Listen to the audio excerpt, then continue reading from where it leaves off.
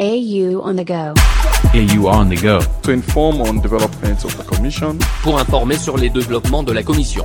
To engage and discuss AU policies and their impacts. Envolver e discutir as políticas da UE e seus impactos. And of course interact with our listeners on the continent and beyond. وبالطبع التفاعل مع مستمعينا في جميع أنحاء القارة الإفريقية وخارجها.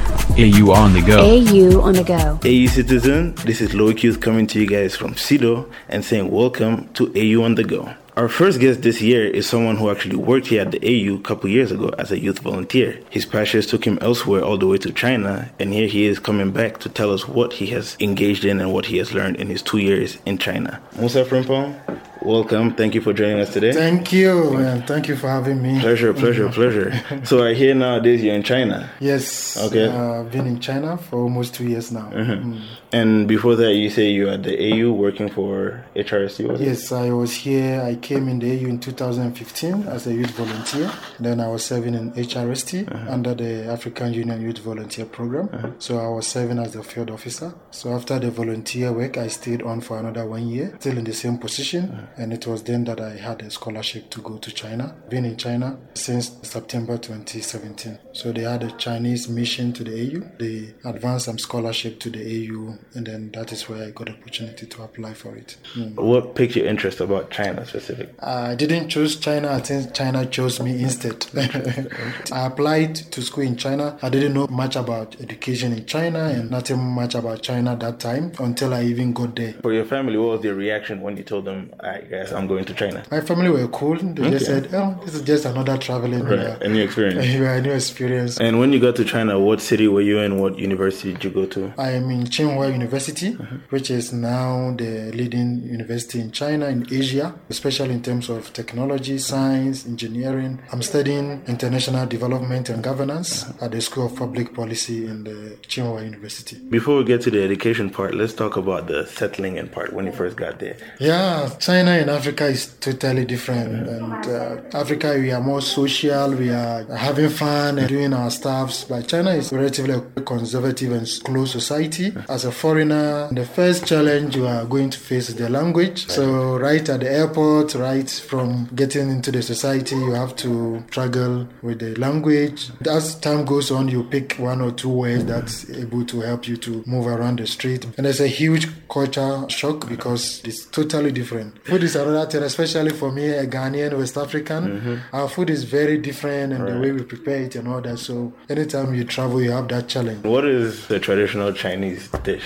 A lot of them actually. There's a lot of tea. Surprisingly, they don't take cold water. Instead, they take warm water. Chinese food is very diverse. Basically made up more of vegetables. And then there's so many different types of meat and fish and all that they also prepare in different ways. So Chinese restaurants is one of the good places to go in China because you have so many different kind of dishes and all that. So you say now you've been there 2 years. So what helped you settle then? Being open-minded is very important when you are traveling, and being open to talk to people and make new friends and learn new culture. So within a very short time, I've made a lot of Chinese friends because I was going out, social events and meeting people here and there. And would you say you've learned any Chinese so far in these 2 years? Yeah, small ones. For language, unless you are very fluent in a language, you never know how good you are until you are faced with a situation and you have to come up with all the words. Right. It comes from nowhere. I don't know. When there's a will, there's a way. There's a way. It was just a Chinese New Year.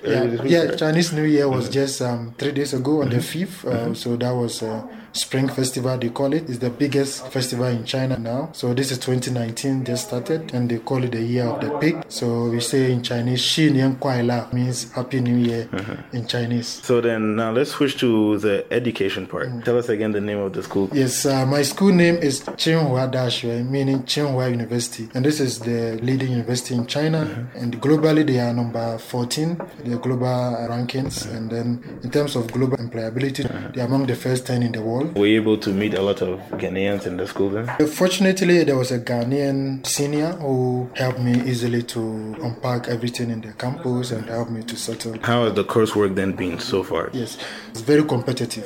Tsinghua University, like I said, is a leading university. It makes it even more challenging because you have to be on books and do all these schoolworks all the time. And you say you're studying international development? Yeah, I'm studying international development and governance. Even though the courses are many for us, but we had opportunity, like when the first year ended, we took a trip to Shanghai, which is a global financial city. Let me say the financial city of China as well. So we went to Shanghai, we visited the Shanghai Stock Exchange, we visited the municipality, the museums, and then visited some companies to see how they are working and how the different models and governance and structures work there. And we visited the Asian Chinese province of Shaanxi province. It has a very rich history, and the Chinese Communist Party also have their root there. Right. So we're able to explore all the different political, economic, social, and all these systems in China. So that was about a 1-week trip. And apart from that, we also get time to time to attend different cultural events, even within the school and out of the school. And then we take some field trips to different companies and places to also explore the different things that China has to offer. And when you talk of governance, tell us about how the political system works in China. So China became a unified China in 1949. So since then, they've maintained that one-party system, the Communist Party, CPC. It makes it a bit easy for them to have a long-term development plan and then be able to also follow through with it. The turning point for China's development was in the year 1978, which is called the year of reform and opening up. Last year, they marked the 40 years of that policy. It was not until they opened up to the world, there was mass poverty and there was underdevelopment and all that. But since they started engaging with the rest of the world, trading and doing business with the rest of the world, it gave them the opportunity to attract investment, to attract technology, to attract all these things. They have about 34 provinces, which each province has their own provincial government, and then they have the county level government as well, and they have the central government as well. So there are some economic decisions that has to be made at the central government level. Each province, each county has different dynamics in terms of resources, in terms of history, and in terms of different skill sets. So this development model really helped them to be able to make use of all existing resources and all that, which also makes them very easy to be people-centered development and then also inclusive development as well. So how do they view like going out and trading and investing so much in these other countries? Especially in recent years, China has embarked on a massive going global strategy that is helping them to engage more with the rest of the world and invest more in other countries. In Africa like this, but compared to the rest of the world, it's just about 2% their investment. I think since 2000, they started the FOCA China Forum on China-Africa Cooperation. That has given the investment much momentum. Currently, there's more Chinese investment in Europe, in Asia, Southeast Asia, and all these Middle East countries and all that. But in Africa, it's not that huge in terms of investment proper. Of course, we see all the physical infrastructure and all that, but that is not what we are thinking about. The investment that really creates jobs and then they invest into businesses and invest into other sectors as well. You're talking about all this money going in and out of the country, and then it's such a huge country and with decentralized power. How then are they able to negate corruption? So over the past 20-30 years, they have managed to put down measures that has eliminated corruption to a very big scale. China has a very strict laws and policies that has been able to help them. Let's look at youth and technology in China. What's that dynamic like? When I arrived in China, one of the things I observed was the way technology, science, and innovation is an everyday thing in China. So people are innovating. My university like this has huge resources in terms of labs, and hubs, and science parks across the campus and then even across the country that allows students to engage in practical work in terms of science and technology and innovation as well. China should be among the top 5 countries chunking out a lot of technology and innovation activities across the world. China is really taking lead in so many aspects. Artificial intelligence, automation, data, self-driving cars, all these things are really becoming very popularized in China now. Technology is such a big market, like it's probably the market. Yeah. That's why China is like growing and moving. Yes. So then we talk about Chinese coming and investing here on the continent. Is there examples of Africans who do vice versa, go and invest in China? I think it's not that much, even though the traditional way has been that Africans Africans go there and buy certain goods and come here and sell. So other few people are trying to explore how they can also set up companies in China and be involved in the Chinese economy, contribute to it, and then also possibly contribute back home. And then we are among one of the few companies that have been established and helping to do stuff in China. So you have your own company that you opened in China? Yes. Please tell us more about that. The company name is called Diapa Africa. Okay. We started this back last year. We saw a gap. So my co-founders, one is from Cameroon, one is from Mali, and one is from Kenya. Okay. So 4 of us, we came together to co-found Diapa Africa, where we saw that at least the African community in China, in Beijing, we try to find a way to engage them, to expose them to the Chinese economy, support them with the different support services that they need in China. Since we started and we became relevant in the Chinese system, we had a lot of Chinese companies who approached us to work with them in their China dealings. Now we have some form of Chinese partners who we consult for, who we do certain kind of project with, both in China and in Africa. Could you give us any examples of one of the projects you've worked with? Yes, one of the first thing we did was we went to some big Chinese companies who have presence in Africa or who are planning to come to Africa to invest. So we went to them and said, hey, if you're interested in the African market, we can open opportunity for you to recruit African students who are about to finish school. We did that and we were able to get some partners. We got about 10 Chinese companies who came on board, and then we did a whole day boot camp, career with training program on how to package yourself as a student, how to apply for jobs, how to do your CV and all that. And we also brought in Chinese experts who came to say, how do you apply for jobs? What are the laws, the policies that are supporting you? Because many people don't know about those policies. Right. That can even help them to get a job. And in the afternoon, we had the Chinese companies who did on the ground recruitment. So after the workshop, students now can go to those companies and submit their CVs. Fortunately, we got a huge success. Afterwards, we followed up and we saw that most students had some opportunities that they brought here. Some of them are still back there working. These Chinese companies are also willing to work with us on a long-term basis. Second major project we have done is the Africa Dialogues that we did somewhere in October last year. So Africa Dialogues was also a way to open the conversation, let Africans tell their own story to the international community. So close to 300 people who came to the event, and it was a huge success, and it's one of the biggest events that has happened in Beijing. What we have started as Diapa in China is opening that conversation up, opening that opportunities for more Africans to do stuff in China. It's interesting you say that, because right at the beginning I asked you why China, and it seems like that's also like the issue going around most of Africa. There's the opportunity there, but we just don't think of China as a place to go. So now that you're back, then what do you want to come then and tell us? Because I mean, you could be a mouthpiece. I think China-Africa cooperation has been characterized by bad reportage by the local media, whether it's the Western media, that they feed us with information that is not totally accurate on the ground. So this is the first thing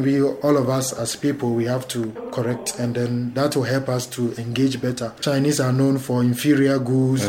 Chinese don't have anything to offer much, but that has changed drastically over the years, and now the advanced countries in Europe and Americas are trading with China at the high level, at the technology level, at the science level, not just also about infrastructure. That Chinese infrastructure we are also known to. So we need to also change the way we engage with China and open our mind to learn more about the new China and their development, and what, as a continent, how we can strategically engage with China and learn from them. There are a lot of opportunities in China now, entrepreneurship, internship opportunities for international students. That has a lot of incentives as well. So we have encouraged all the African students, go out there and explore. There are certain things you can partner Chinese company or Chinese organization to come back home and then do it for your country and for the continent. I think China offers Africa a new direction, a new opportunity to explore other forms of development, not just aid, but also trade, which is very important. And then science, technology, innovation are also strategic areas that we need to also engage China hugely on. You've just been talking about all this, cultivating knowledge and bringing it back. What have you gone there and learned in terms of governance and development that you would like to see implemented here in Africa? What China has taught me is that people should be aware of their history, their circumstances, their situation, and be able to borrow or partner other people to get what you don't have, and then you can move forward. I also mentioned aspect of science, technology, innovation. These are also something I've really learned and have been able to build a lot of networks in China around them. So hoping that I can also come back in the continent and build some partnerships and also help bring some of this technology and science innovation activities also here. So we as a company, we have been supported by the Chinese government to grow our company with all the resources. They support us with it. How can't we also do the same for our young people in the continent? So this is something I've also benefited from in China, and hopefully we can also help do some projects here in the continent, but also help advocate for it at the government level, at the policy level, and at the lower level. And what sort of challenges do you envisage facing trying to implement those ideas here? The challenge is, for me as an African scholar, is how do we change that perception? How do we tell different story about China, Africa? Let's touch on development one more time. You spoke about there's a long-term development plan to have. Is that something we need to start trying to do here in Africa? We are promoting democracy across board, especially my country in Ghana like this. 4 years, this government comes to their own manifesto, come up with their own policies. They start implementing it within short time. They are kicked out of office. Everything they've started is halted. A new government comes and also starts something completely new. For me, certain sectors of our development like education, health sectors, national development and infrastructure and all that, we should have long-term national plan for it.